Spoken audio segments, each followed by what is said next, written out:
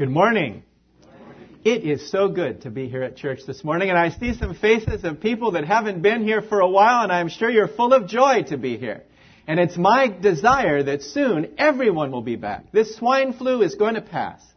It came to pass, as the scripture said. And it's going to pass, and it will be just a blip on the radar screen. It will be just a memory of things past. But we're here today, and we have a joyous privilege of celebrating the Lord's Supper and now from hearing from the Word of God. But we're going to have a few announcements. And while we're on the subject of the swine flu, we have some information from the Alameda County that came our way. And it says the health department had originally scheduled 6 free clinics to distribute the H1N1 vaccine. And I was planning to go. I said, great. But all of a sudden they cancel it. It says 2 of those clinics were to be held in Oakland with 2 others in Fremont, Hayward, Pleasanton, and San Leandro. However, county health officials said they will now redirect the remaining 11,000 doses of the vaccine to those healthcare providers and community vaccinators who serve those at the highest risk for complications from H1N1. The public is profoundly frustrated that they cannot acquire the vaccine from the healthcare providers, said Dr. Mantu Davis, Alameda County's public health officer. And many providers have indicated that waiting lists for high-risk patients are escalating. So let's pray about that. I got in line the other day in San Ramon. And I got in the line at 8:30 in the morning. It was supposed to start at 10. But I was not in the high-risk group. I said, I'm sorry, Mr. Allen, we cannot give you the swine flu. Hopefully, soon that will happen. And so that is our prayer, that we'll be able to have the swine flu vaccination. So we continue as we are going on. But as I mentioned earlier, tomorrow night we're going to have a joint prayer meeting, and we're going to have an update on what the Lord is doing in the new church. So please, everyone, come out. Everyone who is able to come tomorrow night at 7:30. On Wednesday night, there'll be a women's Bible study, and Sylvia will be teaching the Word. She's been getting requested, I think many calls requesting her teaching again. How many miss Sylvia's teaching? I mean, we all do. And we miss the meetings that we have. But praise God, she's going to give the message on Wednesday night, and all the men will be home taking care of the kids so the ladies can come, and anyone who would like to come that usually comes on the Thursday study can come for that as well. There'll be no regular Thursday study this week and no Friday group meetings. Also, don't forget today, before you leave, pick up the new bulletin for December. How many can believe Christmas is coming up on us so quickly? And it is a blessing to gather together. And next Sunday, Ron Cooper will be our speaker. Pray for Ron. He's not feeling well. Pray for Don Levi. He's not feeling well today as well. So pick up the bulletin, and you'll see that Adel's going to be speaking and so forth this month too. And we're going to keep you updated on the new building and how things are progressing.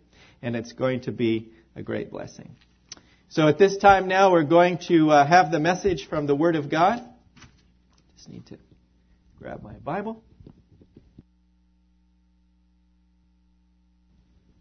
Shall we just look to the Lord in a word of prayer? Heavenly Father, we thank you that we can be here this morning and we can worship you. And it's a day that we love every week. And we do it till you come, Lord. And we pray now as we have the opportunity to read the Word of God, to study it together, to meditate upon it, that you'll open our hearts and teach us your ways, Lord. Help us to be a blessing. And help us to go forth from here encouraged, lifted up, challenged and exhorted in your word. And we just commit ourselves now to you and thank you for all that you've done to lift us up, Lord, out of that angry waves of this world. And we thank you. We pray now, Lord, you'll hide me behind the cross, and pray that the words spoken today will be your words by the Holy Spirit, and that you'll touch lives. We pray in Jesus' precious name. Amen.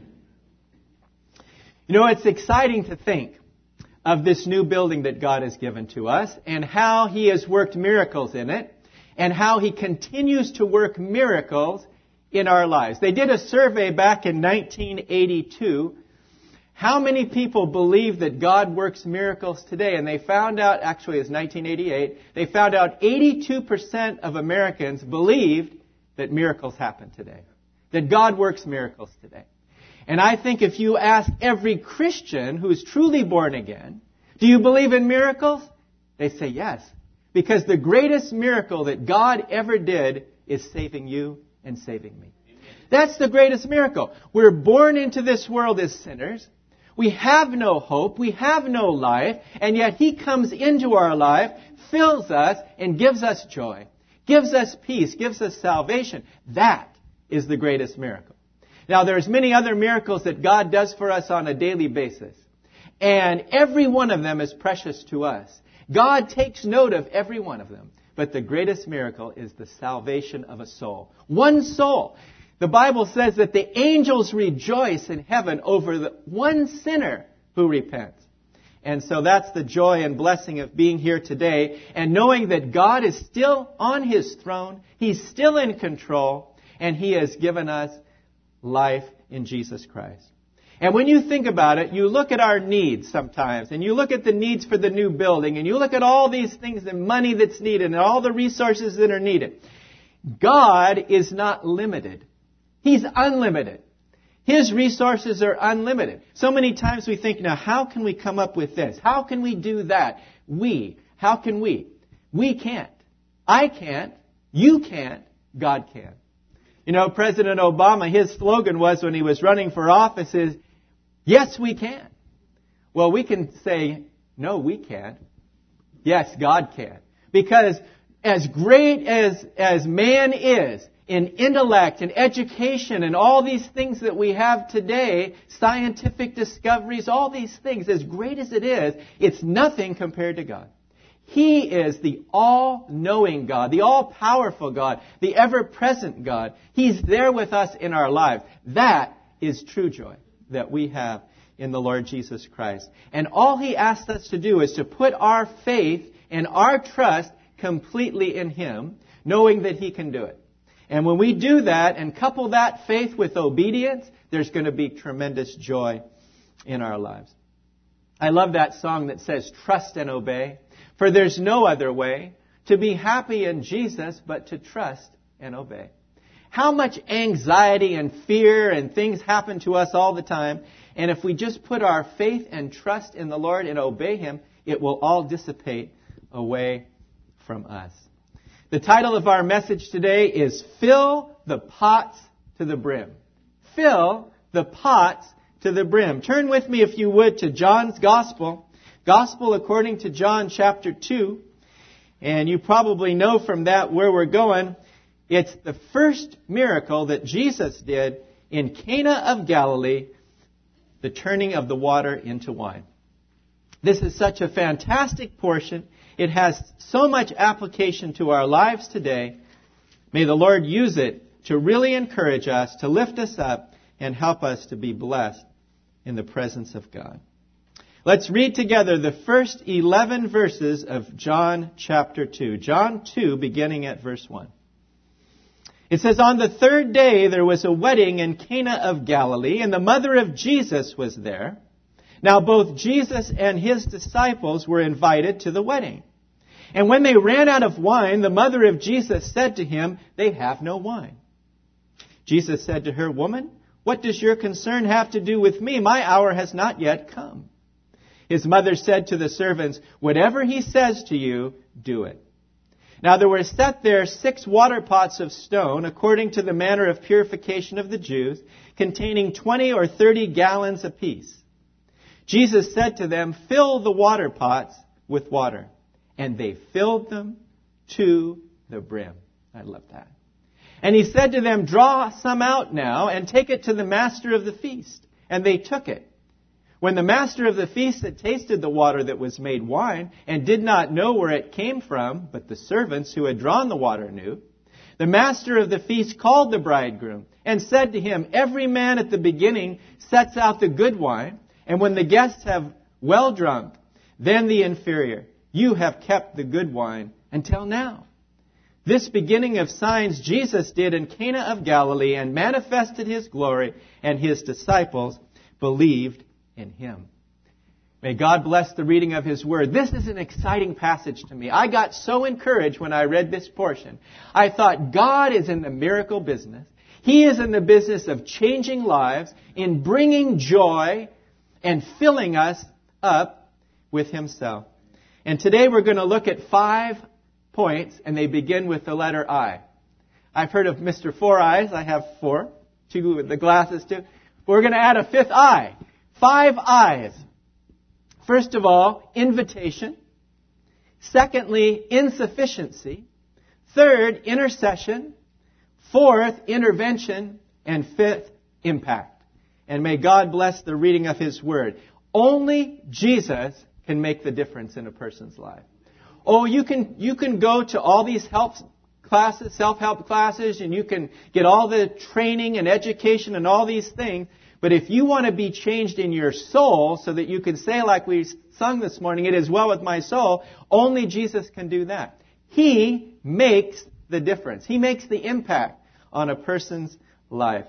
I was watching that football game while I was having my lunch yesterday, taking a break while I was studying for the message, and I saw Tim Tebow. I don't know if you've ever heard of him, but he's a Christian. He's the quarterback of University of Florida. They've won 21 straight football games.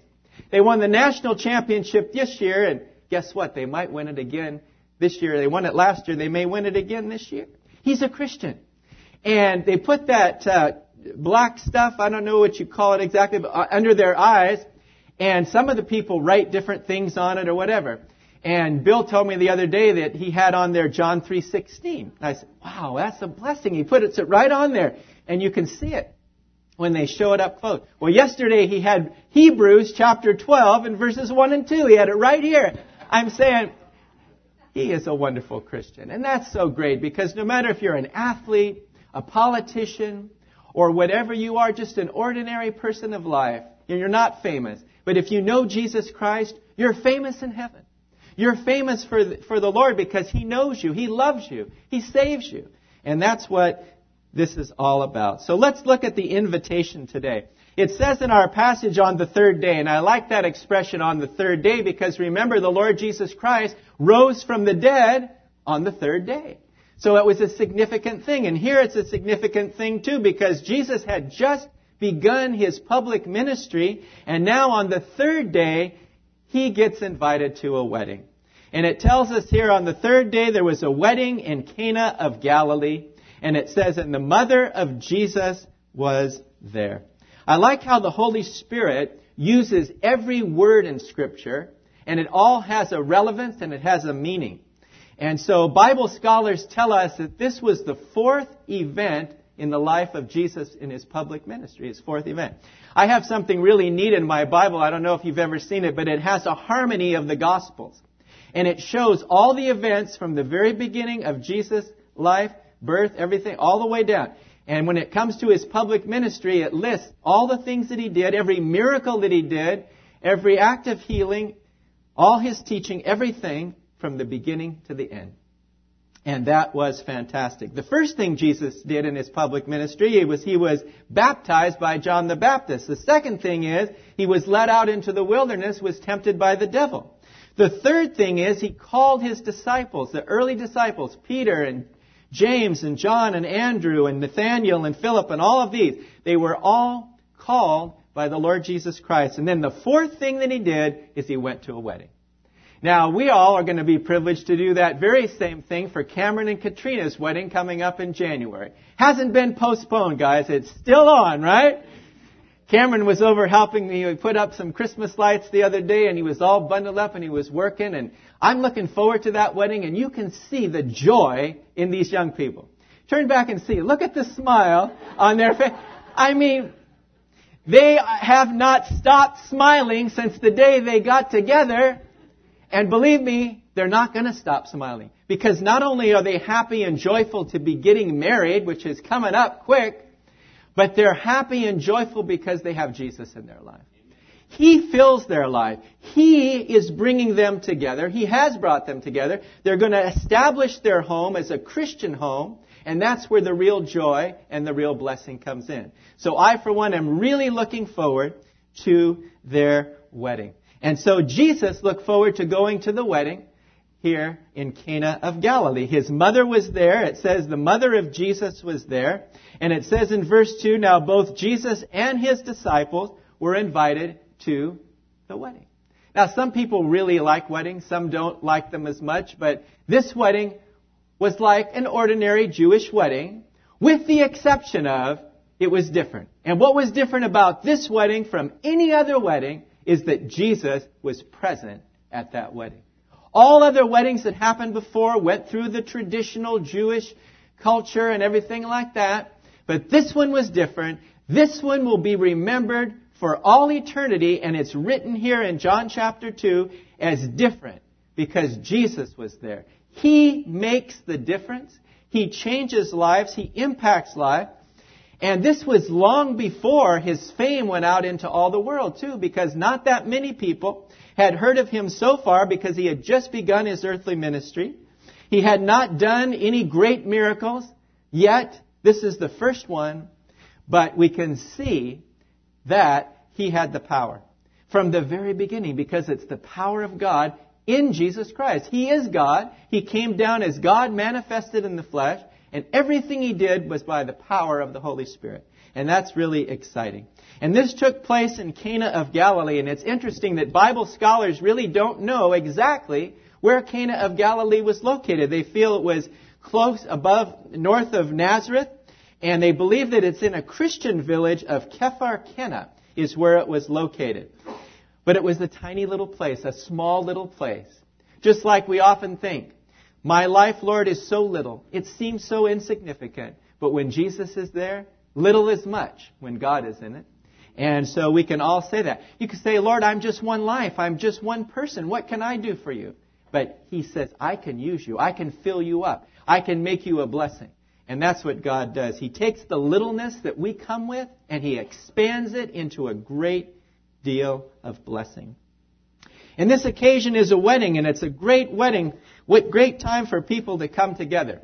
There were no news cameras there. There were no newspapers. There were no television sets in those days. And nobody would have done it anyway. Nobody would have come. But when we see by the end of this wedding, they better get those cameras out. They better get the newspapers out there. They better get every reporter on the scene because we're going to see an event here, a wedding here unlike any other, because Jesus is going to turn water into wine. He's going to do something so great that you better bring everybody to see it, because it's going to be something that has never been done before and has never been done again. Because Jesus was there at that wedding, he came through and he did a mighty miracle. And I think that it's kind of obvious as you read this passage that Mary had some kind of connection with the people getting married here. Maybe she was friends with them because when they ran out of wine, who do they go to? They go to Mary. They tell her about it first. They didn't go anywhere else.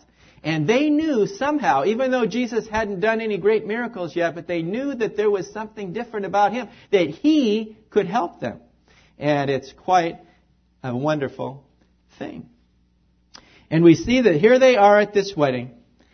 And then it tells us that this was the case. And I like to think that Jesus and his disciples were invited to the wedding.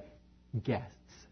Now, can you imagine inviting Jesus over and having him as a guest? No. If he comes into your heart and he comes into your life, he doesn't want to be a guest. He doesn't want to be a visitor. He wants to come into your heart and change your life. He wants to be on the throne of your heart and on the throne of my heart. He wants to be in control of our lives because he knows, as God, he knows what's best for us and he's going to lead our life. So we don't invite Jesus to be a guest. We invite him to be king, to be savior, to be Lord, to be the boss. And when we do that, he turns it all around for the good in our lives. What a joy and what an encouragement it is to us. So here they were. The first point this morning is the invitation Jesus had received to go to the wedding. And everything was going along fine. They were celebrating the Jewish wedding just like everything else. And all of a sudden, a catastrophe happened. They ran out of wine. And for a Jewish wedding to run out of wine, this is unusual. This just didn't happen. They just didn't do that. They calculated very carefully how much wine they were going to need for the wedding, and they made sure they'd have enough. They ran out of wine. And here it was, and they didn't know what we're going to do. And they went to Mary and they said, we're out of wine. What can you do something here? Can we do something for this wedding? Because we're out of wine. Wine in the Bible is a symbol of joy. And if there's one thing missing in our culture today, one thing missing in our society, one thing missing in the world today, it's joy. People are sad. People are discouraged. People are frustrated. I mean, just look at this swine flu thing. They're frustrated. They can't get the swine flu shot. They're frustrated because they lose their jobs. They're frustrated and disappointed and discouraged because of this or because of that. There's no inner joy. But when you know the Lord Jesus Christ, come what may, come what all the circumstances may be, you have the joy. Because He turns the disappointments and sorrows of our life into joy because He's with us. And that really is so encouraging to me.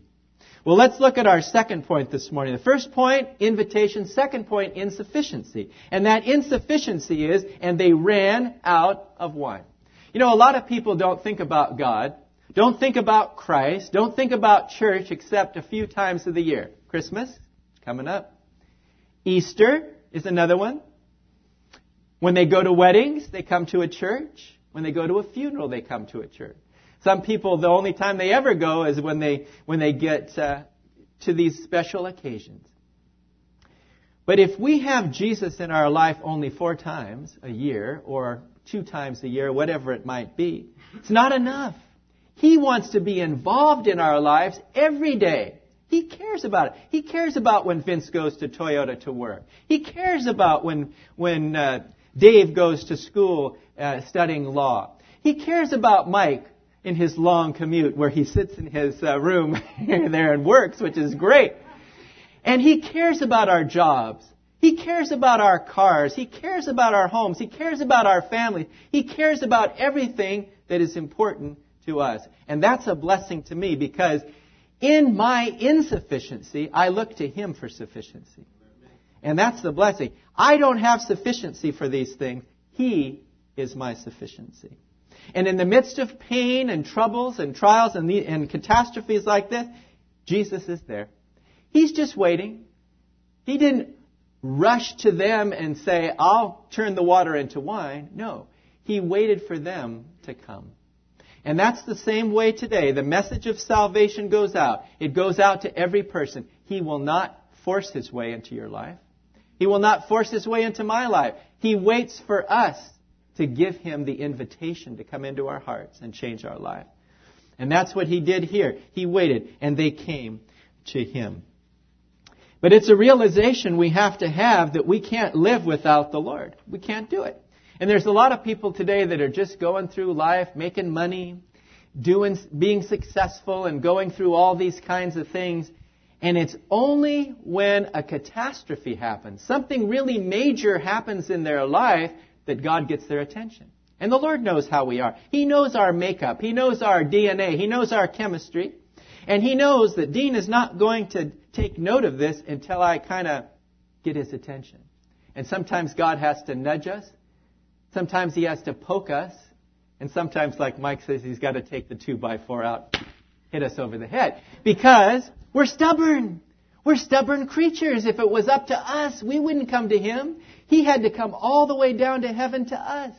He had to go to the cross. He didn't wait for us to say, I want to be saved. He came down and saved us. He came down and died for us, and now He offers us the gift of salvation. And He gave us a free will, and we have to accept Him as our Lord and Savior. And as like I said, Christ says in His Word that wine is a symbol of joy. They didn't have the joy. They didn't have the lasting joy. I read a quote by C.S. Lewis that said, our Lord finds our desires not too strong, but too weak. He says we're half-hearted creatures, fooling around with drink and sex and ambition, when infinite joy is offered to us. Like an ignorant child who wants to go on making mud pies in the slum because he cannot imagine what is meant by the offer of a holiday at the sea. We are far too easily pleased. Think about that. Think about what people are trying to do to make themselves happy today. And they're like little children making mud pies in the slum, thinking that's all there is to life. That I can make money, have a good job, have a good family and all of that. That must be all there is. They're like little kids making these mud pies. Whereas over here, God says, if you'll just turn over to here to me, I've got incredible joy for you to have eternal life and salvation. You can have peace in your heart. You can have me in your life. You can go to heaven when you die. Incredible joy. And yet here we are, over here, doing these little things, these little mundane things of life. Praise be to God for those who have received Christ as Savior. You know what it means for that incredible joy that you have in your hearts. Someone said, if Christ is the way, why waste time looking for another way? And it's true. It is a waste of time, and people are off wasting their time. The time clock is clicking and ticking away.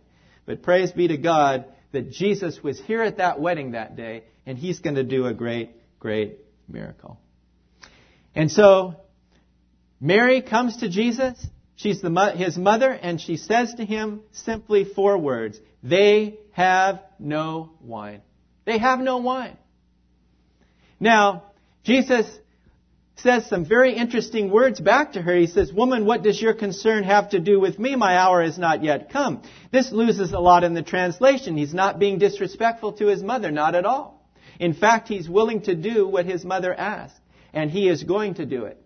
But the way he puts it here is he's beginning his public ministry. His hour has not yet come. It's not time to go to the cross yet. He hasn't even begun any miracles yet, but there's a need. And when the Lord Jesus sees a need, anywhere, He goes to meet that need. I like that cement truck that they used to have years ago, and the slogan on the truck was, find a need and fill it. I like that. Find a need and fill it.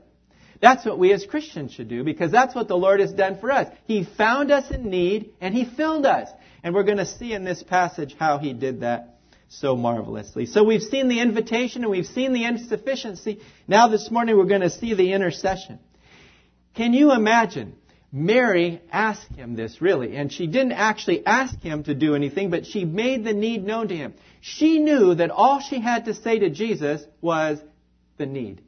They have no wine. She knew He would take care of it. How did she know? Because notice what she says to the servants in this passage.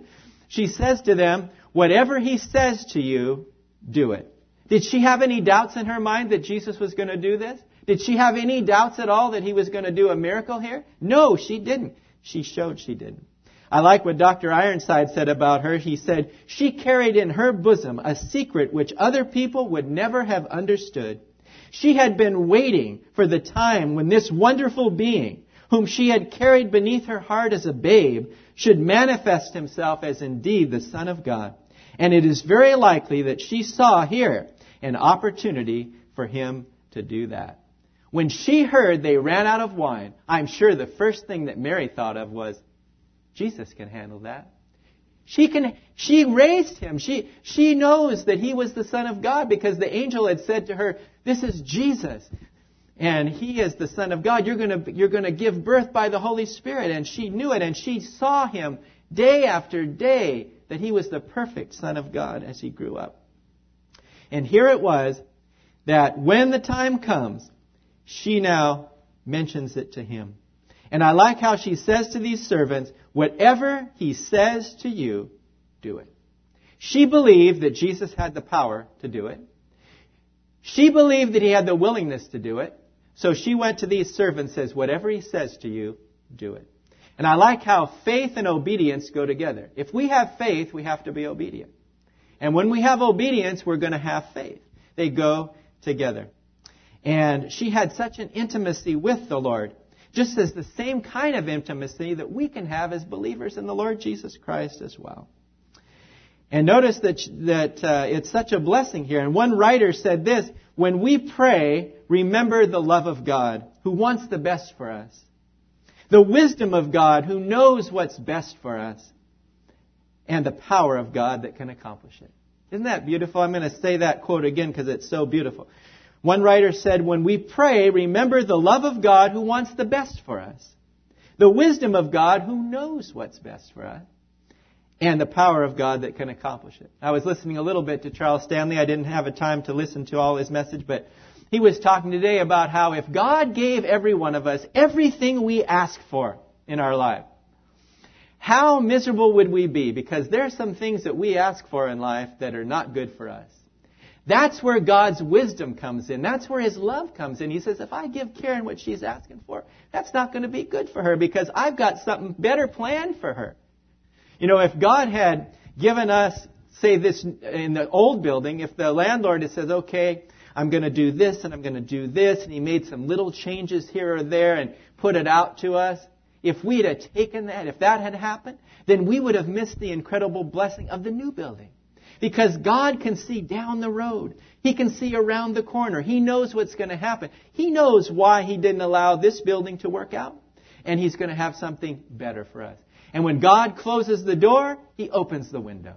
And that is so fantastic to all of us. And sometimes we don't understand it.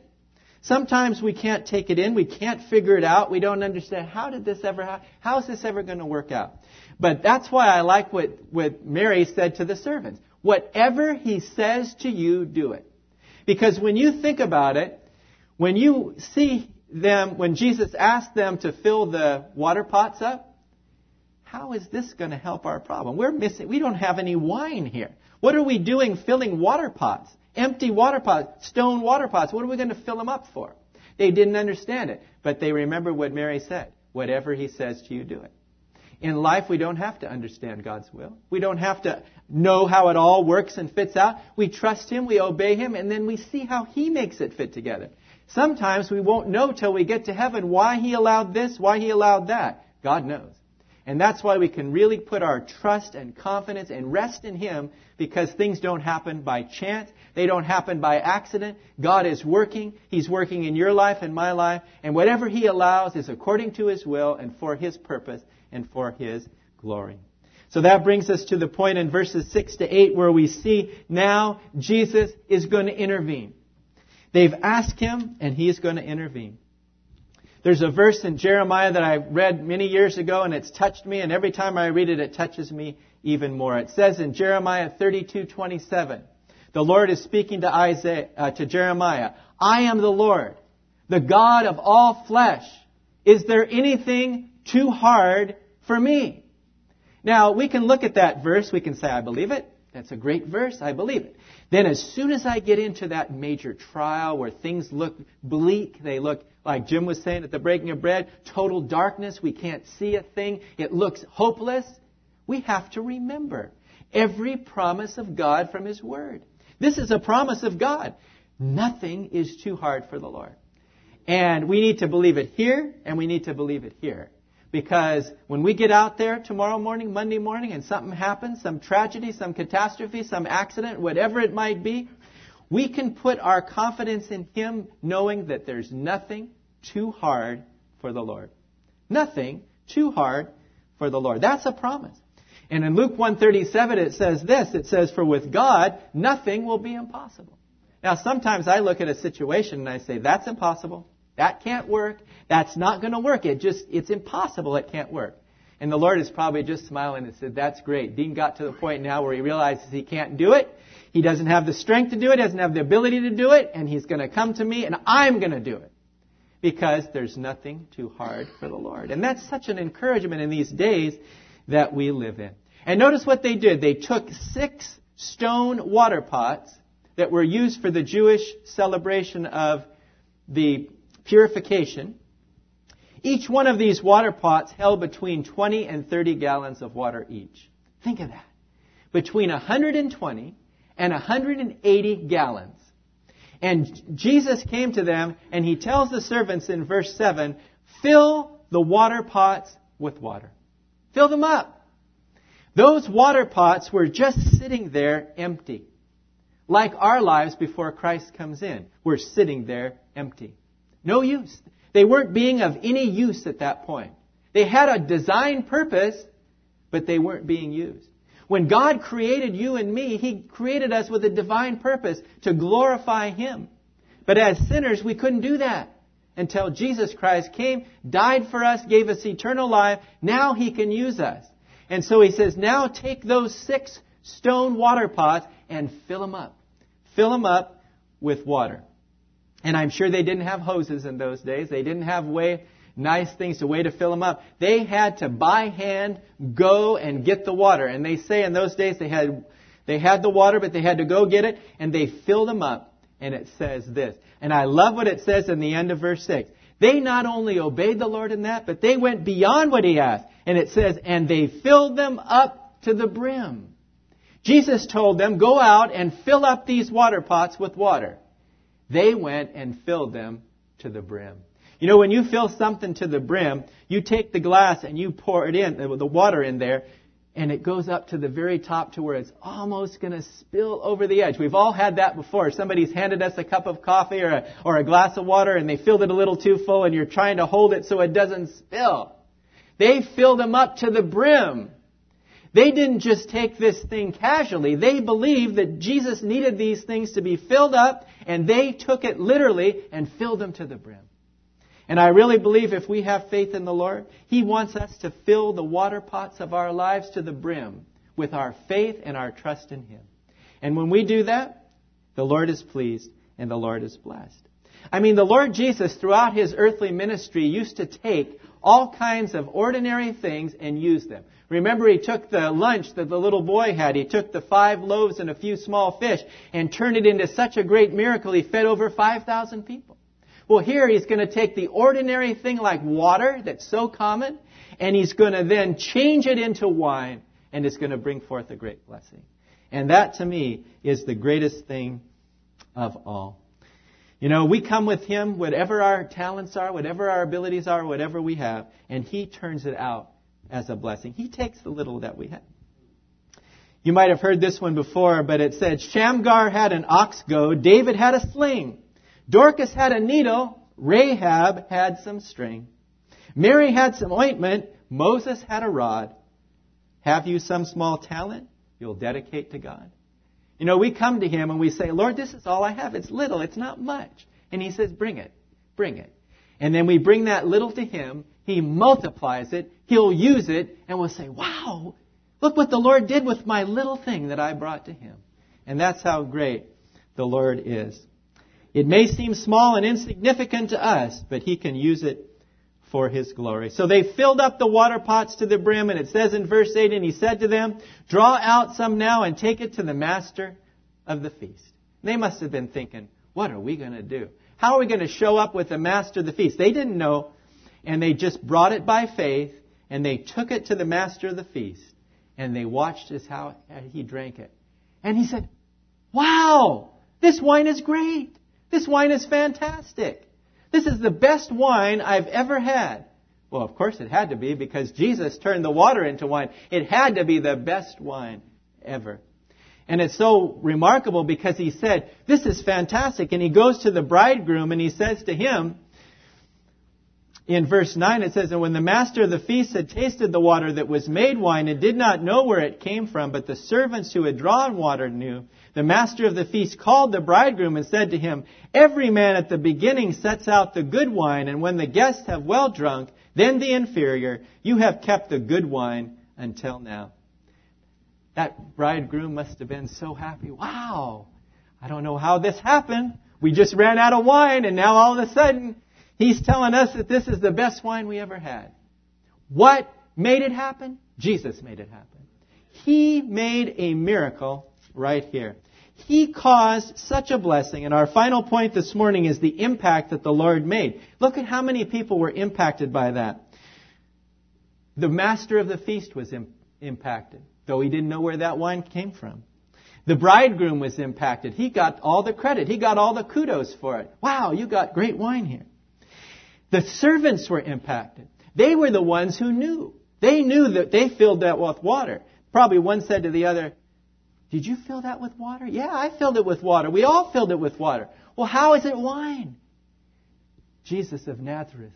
Jesus did it. And that impacted their lives. I bet those servants were talking about that for a long time afterwards. Wow, what a miracle. We came to him with these empty water pots. We filled them with water. He turned them completely. And notice how he impacted his disciples there. It says in verse 11, this beginning of signs Jesus did in Cana of Galilee and manifested his glory, and his disciples believed in him. They saw a great miracle, but just wait, guys. You're going to see even greater than this. You're going to see greater miracles. And he did more miracles, and he did more signs and more wonders. But the greatest thing that Jesus Christ did for mankind was going to that cross, dying for you and I, so that he could take our emptiness, our sinfulness, our weakness, pour in Himself, pour in His blessing upon us, and turn it into incredible joy. Ordinary water, some people don't like to drink water because it doesn't, the taste of it. You'd rather have something sweet, right, kids? Rather have sweet? But when Jesus turned that water into wine, He made it in such a way that it brought tremendous joy to everyone present. So as we conclude the message this morning, let's think about these things. Let's think about what God can do in a life. I'd like to leave you with a story told of an alcoholic who became a believer in Christ, and someone asked him and said, "You don't believe in this nonsense about all these miracles in the Bible, do you?" He said, "I sure do, because in our house, Jesus changed the whiskey into furniture." Think of that. That's deep. Jesus turned this man from an alcoholic into a family man, into a new man, into a believer. And that's what the Lord can do. If He can turn water into wine and do a great miracle, He can turn a sinner into a saint. He can change your life and my life in a powerful, powerful way.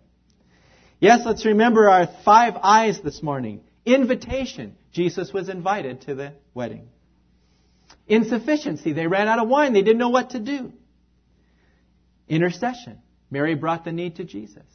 Intervention. Jesus turned the water into wine. And then the 5th I, impact. He made an impact on all the lives of the people around Him. Yes, if we trust Him, if we really believe, He can do great and mighty miracles in our lives today. Before we close this morning, I'll read a little story about a young boy who had just gone to Sunday school that day, and he was on the plane going to visit his grandparents, and he was reading the Sunday school newspaper. And sitting next to him was this theologian. He was from the seminary. And so he was talking to the young man, and he said, he thought he'd have a little fun with the young man. He said, "Young man, if you can tell me something God can do, I'll give you a shiny big apple." Well, the boy thought about it for a minute, and he said, "Mister, if you can tell me something God can't do, I'll give you a whole barrel full of apples." Yes, there's nothing that God can't do. Actually, there is one in the Bible. There's actually one thing that it says it's impossible for God to do. That's the only thing I know of. Impossible for God to lie. Impossible for God to lie. That's the only thing that God can't do, is He said, "I will not lie." He says, "I can't lie." But praise be to God, He can do everything. If you have a big situation today that's on your heart, God can do it. We have a big building we're trying to get into, God can do it. We may have health situations. We may have job situations. God can do it. Yes, He can. He can turn that water into wine. He can bring that joy out of the sorrow. And shall we just thank Him for what He's done for us? Lord Jesus, we're so thankful this morning for this miracle that You did in Cana of Galilee, turning the water into wine. And Lord, You didn't just do it for a random reason. You did it because there was a need, and You did it to show Your power to those around, that You are God and that You can do anything, Lord. Nothing's too hard for You. So, Lord, when we go out and face hard times this week, when we face difficult, impossible circumstances, help us just to get down on our knees and pray, knowing that we have a God who's the living God, who's the loving God.